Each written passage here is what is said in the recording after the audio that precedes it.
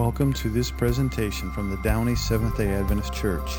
We are located in the greater Los Angeles area at 9820 Lakewood Boulevard in Downey, California. We would love to have you worship with us any Saturday you are in our area.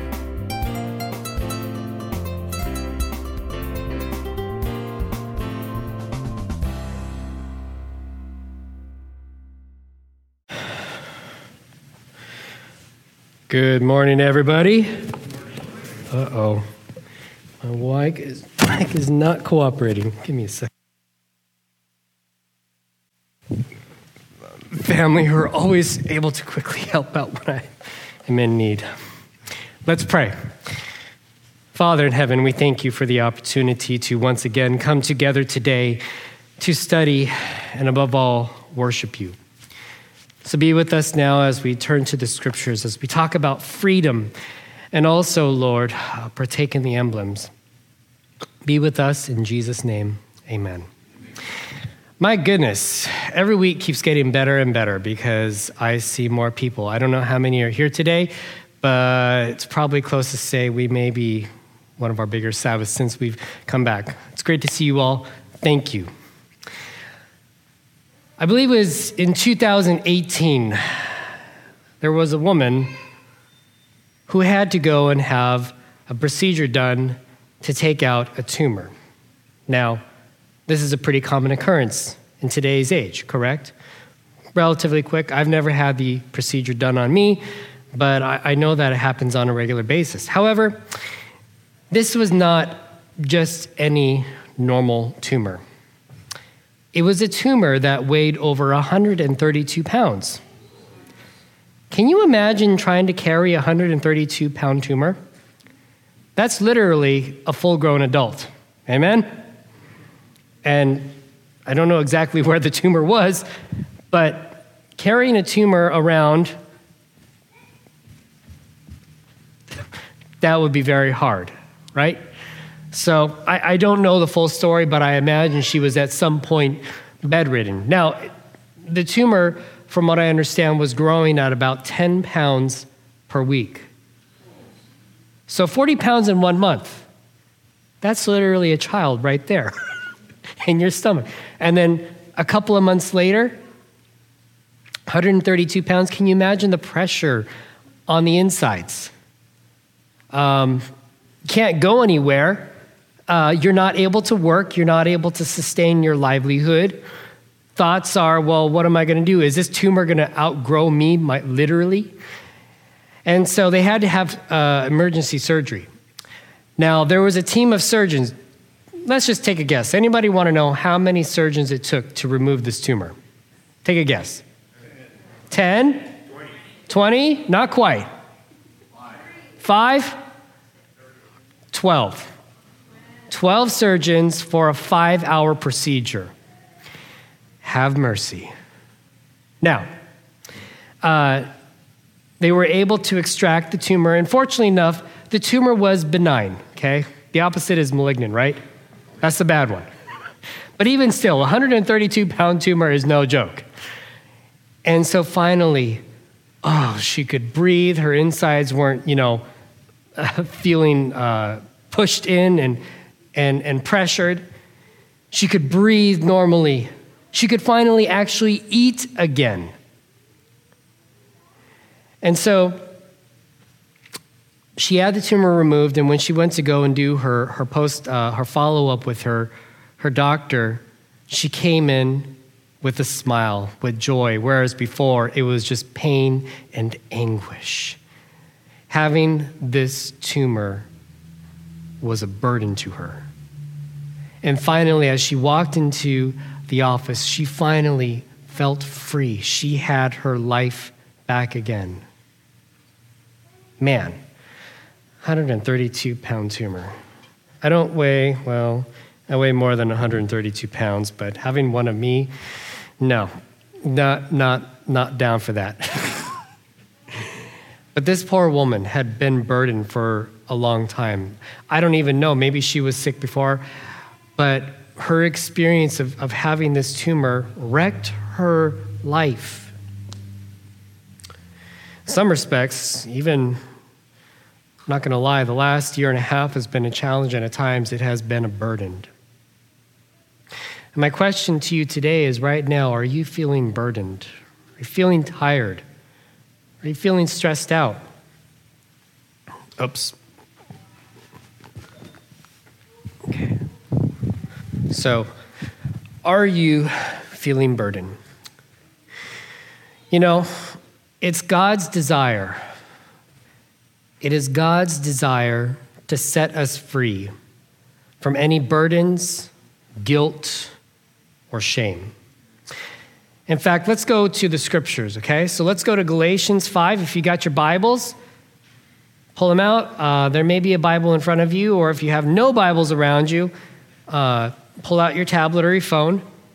Let's go to Galatians 5, verse 1. Galatians 5, verse 1. If you're joining us for the first time, or maybe if you're used to just having the scriptures thrown up there, we've decided to take a different route, and we want people to literally bring their Bibles and open the Word of God as well, okay? And so we want to make sure that you have an opportunity at least once a week to do so. All right, I still hear some pages turning. All right, are we all there? Okay. And so Paul, he's writing to the church in Galatia. He says, it is for what? Freedom that Christ has what? So stand what? Stand firm then, and do not yourselves be burdened again by what? A yoke of slavery. Anybody not know what a yoke is? All right, just in case. So back in the day, you would have, let's just say, 2 cows or 2 bulls, and the yoke is what you would place on top of their necks to help control them so that one wouldn't try to get in front of each other, and that it would also be harnessed to the plow, and so they would work together. And, you know, maybe there's a farmer who's got a really strong, rocky field, and he's got these cows have to really work. And sometimes that yoke can be heavy, a heavy burden on their shoulders. At some point, have you felt that burden, that stress, that angst, that frankly, sometimes you question your belief on your shoulders? This last week, last month, maybe the last couple of years. And God doesn't want us to live with this burden or the guilt or the shame. God desires that we be set free. Some of us are wondering, well, how do I do that? So I'd like to share with you a couple of thoughts. 3 things that are important in not only living a life, but living a life well and being able to live freely. So, the first one is intentionally place Christ in your life. Something that is important, you're going to find a way to make it important. All right, you have to prioritize. And you know, look, God works through us, you know, the Holy Spirit's working in our life. But we also sometimes, it's not just about faith, but we also have to be intentional. So intentionally place Christ in your life. Well, how do I do that? Well, first off, trust in God. Trust God in everything about your life. And placing God first. Is what I'm doing, the decisions that I'm making or working towards, am I honoring God with my family, with my friends, in my workspace, at the grocery store, the park, my neighborhood? Am I being a faithful servant, a faithful disciple for God? And as we move towards discipleship, we have to know who God is in order to be faithful disciples, so we have to pray. Is prayer an important part of your life? You know, sometimes, even this last week, somebody asked me, Pastor, how can I pray? And maybe, you know what, let's even do this. You know, when I first came here, I gave you a method of prayer, and it's called the Acts prayer. Adoration, Anybody else? Does anybody remember what C is? Confession. What's T? All right. And what's S? How would you reword that? Because some people have no idea what supplication is. Your request to God, right? So let's just give an example. Do you want to pray real quick? Some of you were wondering, how can we pray? Let's do the Acts prayer. God, we adore you. We thank you for all that you're doing in our life, that you are our God. You are our rock and our Savior, and you are our Redeemer. God, we confess our sins. Lord, we've maybe said something or done something to harm somebody else. Lord, forgive us. But thank you for the amount of the wonderful blessing you have placed in our life that you have done and you will do in the future, Lord. And Lord, it is our prayer that as Downey Church, we be a faithful people to you. Lead and guide us. Lord, we have family and friends in the midst here who are dealing with sickness, with financial challenges. Lord, we're perhaps maybe at odds with someone. We place these requests, these supplications to you. In Jesus' name, amen. All right? Pretty simple, right? Is that something you could do every day? Maybe even start your day and end with prayer. So may prayer be intentional. Maybe you have to put it in your schedule, a reminder in your phone. Hey, let's pray at 7 o'clock in the morning or 2 p.m. or 4:35 or 7:35, whatever. Be intentional. But you also have to be intentional about not only praying, but also spending time in the Word, because what better way to learn who God is through Scripture? So spend time in the Word.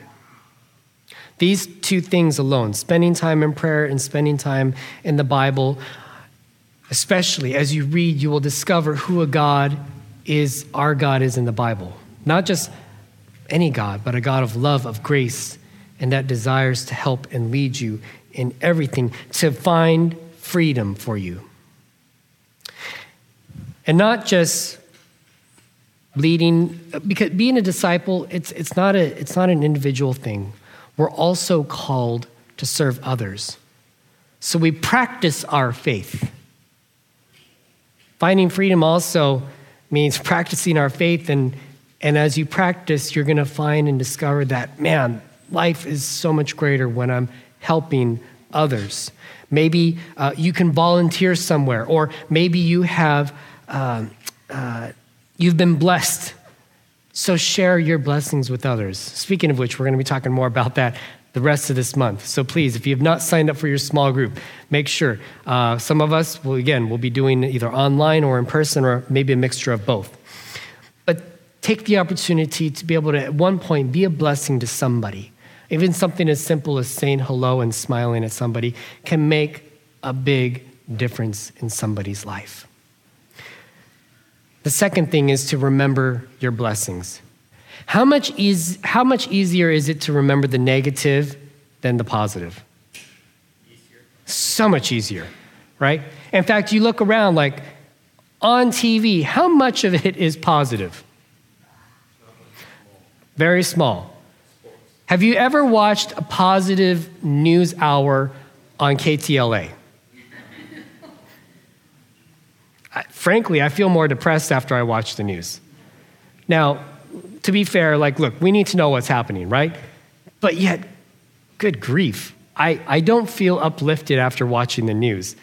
It's more of like, man, what do I need to do to prepare myself to watch the news? So much so that sometimes it's just easier to not just you don't want to know, you don't care anymore. But then you're not aware. And so one of the things that we have to do is we have to remember our blessings. And think about that. Number one, we're all breathing, right? I know for a fact for some of us here in this room, there have been obstacles in your life where you were not sure you were even going to be around today. Amen? And I think, number one, that's a blessing. I am so blessed to be able to be surrounded in a community. It almost, man, I know we're not like where we were pre-COVID, but good grief, the church is filling up. Amen? Oh, I'm so excited. But if you have food on the table, that's a blessing. If you have gas in your car, that's a blessing. If you have somebody to call and say hello to, that's a blessing. So find the good in everything that you can. And finally, the last thing which we're all here for is there is strength in community. Your friends, your family, your fellow believers, it is so good. And be intentional about reaching out to your family, your friends, your fellow church members, because God doesn't call us to walk this journey alone, to be in communion, to be in community with others. You know, when I look through the scriptures, when I look at the Gospels, I think of people who found freedom. For instance, the woman at the well, the Samaritan woman, John 4. She found who the Messiah was. And not only did she just find out, but she went back home. She told everybody in her village. They also wanted to meet the Messiah, and they affirmed and said, yes, we know who God is now because of you. One of the first evangelists was a Samaritan woman. And if you truly understand what that really means, you're scratching your head right now. How is that possible? But thanks to God, it is. I also think of the several people that Jesus restored their sight. Can you imagine not being able to easily just get up and go somewhere? Now, when I served as a camp counselor many years ago, we would dedicate 1 or 2 weeks for those who were visually challenged, and we would have to help them. But by and large, they were actually very self-sufficient. I was amazed at how they adapted their life. It wasn't easy, but also I was impressed and motivated to see how they could overcome the obstacles that they faced. Yet, when I look through the scriptures, I also see now, at that time, there was no hope for them. And God restored the sight. In fact, you also think of the lepers. You think of the woman who had been bleeding. So many miracles that Jesus was able to bring freedom and hope to people who their outlook in life was not great. It's God's desire that we find freedom, that we find hope, and ultimately extends the gift of salvation. Amen? So strength and community. So just real quick, recap. Intentionally place Christ in your life.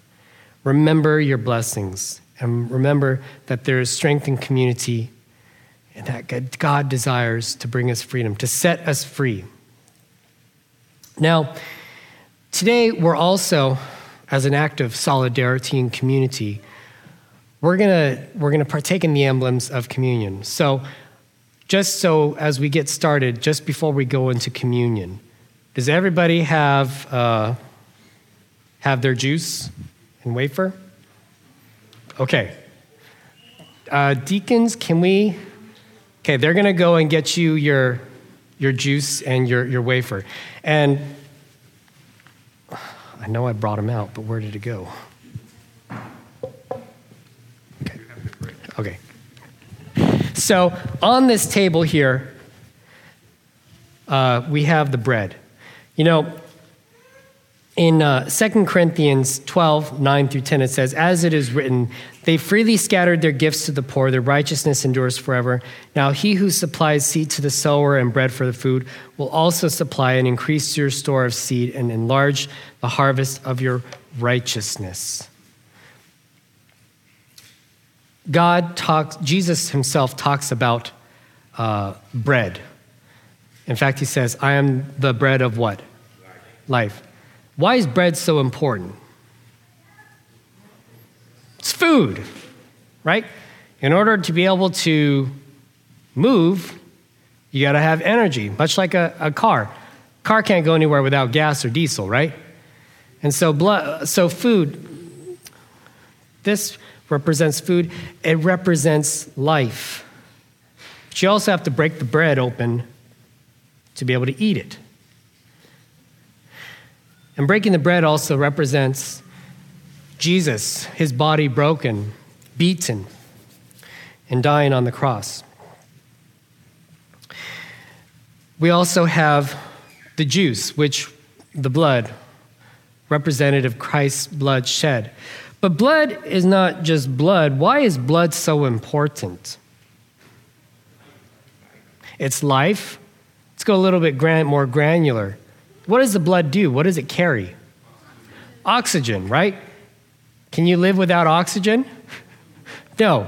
So the blood pushes the oxygen to your brain, to your toes, and it helps you to be able to live, literally. Now, I'm going to read something here. It's our fundamental belief.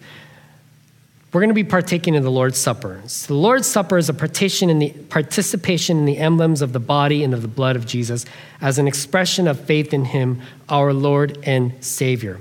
And in this experience of communion, Christ is present to meet and strengthen his people. As we partake, we joyfully proclaim the Lord's death until he comes again. And so as we partake in this supper, think about Christ in your life. Where has Christ brought you? The master ordained the service of foot washing as well to signify cleansing, a renewed cleansing, to express a willingness to serve others in a Christ-like humility, to unite our hearts in love. Now, today we're not able to do foot washing, okay? Hopefully by the next quarter we'll be able to do so. But just to kind of touch on that, foot washing is a humble endeavor, right? And it's intentional because God has called us in humility and love to serve one another. So don't forget that. And as well, this communion service is open to everybody. As an Adventist church, we participate in open communion. Now here you'll have your juice, and on the top though, that will be the wafer, the bread, okay? It is unleavened bread, I made sure, and so before we ordered these. But in the Gospel of Matthew 26, on the first day of the festival of the unleavened bread, the disciples came to Jesus and asked, "Where do you want us to make preparations for you to eat the Passover?" He replied, "Go into the city to a certain man and tell him, 'The teacher says, my appointed time is near. I'm going to celebrate the Passover with my disciples at your house.' So the disciples did as Jesus had directed them and prepared the Passover. And when evening came, Jesus was reclining at the table with the 12. And while they were eating, he said, 'Truly, I tell you, one of you is going to betray me.' And their response was everybody was sad. And they began to say to him, 'Well, surely, Lord, who's going to be the one who does that?' Jesus replied, 'The one who has dipped his hand into the bowl will betray me. The Son of Man will go just as it was written about him, but woe to the man who betrays the Son of Man.'" Now, let's moving forward in verse 26. While they were eating, Jesus took the bread, and when he'd given thanks, he broke it, and he gave it to his disciples, and he said, "Take and eat. This is my body." So he broke it, and he said, "Take this, eat. This is my body. Don't eat anything yet. Hold on." And he took the cup. And when he'd given thanks, he gave it to them, saying, "Drink it from all of you. This is my blood, the covenant, which is poured out for many for the forgiveness of sins. I tell you, I will not drink from this fruit of the vine from now until that day when I drink it new with you in my Father's kingdom." So Jesus is looking forward to as well. When we're all together, we'll be able to partake in communion. Again, Jesus says, "I'm the bread of life." And, he's also, in John 6, he's also referring back to when, way back, the Israelites, what did God provide them with when they had run out of food? The manna, right? And here, Jesus is literally comparing himself to a piece of bread, saying, it's because of the bread Now, I break my body, and I'm going to shed my blood. Yet, I only do it because I love you. As Bill and Edwin, would you mind coming up here? We're going to pray for these emblems. Now, especially as well, there's nothing mystical about the juice or the bread. There's symbols. We're going to pray, and afterwards I will read a passage, and there we'll take part in the communion. Okay. So, gentlemen, at this time, let us prepare our hearts, and in prayer, let's go ahead and begin. Let's pray. Dear Heavenly Father, in this hour we remember that our salvation has a price, and you give your Holy Son to pay our debt. Thank you, Father, because through him we have salvation, and for your grace and your love, we believe one day we'll be with you in the heaven. Thank you, Father, because we remember this bread, symbol of the body of Jesus, who was crushed and crucified in the cross for our salvation. We give you glory and honor. Thank you, Father. In Jesus' name, amen. Heavenly Father, thank you so much for your precious blood that was spilled for us. It was blood that was innocent, and it was blood that didn't deserve to die, and especially in a treatment like that. Lord, there's no way we can repay that debt, but we are grateful for what you did for us, to give us hope and a future. Lord, thank you so much for this juice that represents your blood that was spilled for us. Help us to remember what you did, and that we might be as grateful and as gracious to others as you have been to us. Be with us now. In Jesus' name, amen. Thank you, gentlemen.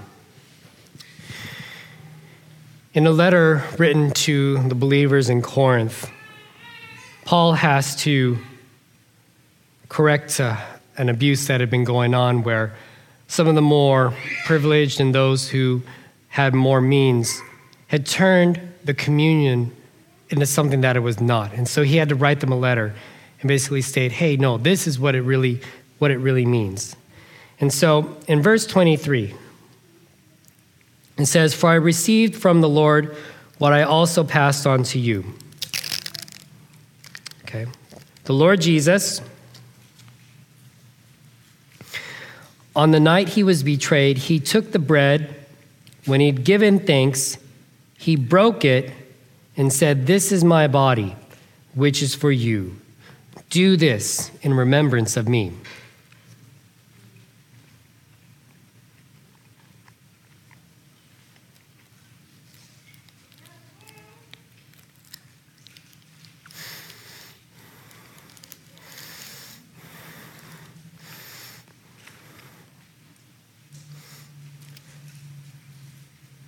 In the same way, after supper, he took the cup, saying, "This cup is the new covenant in my blood. Do this whenever you drink it in remembrance of me."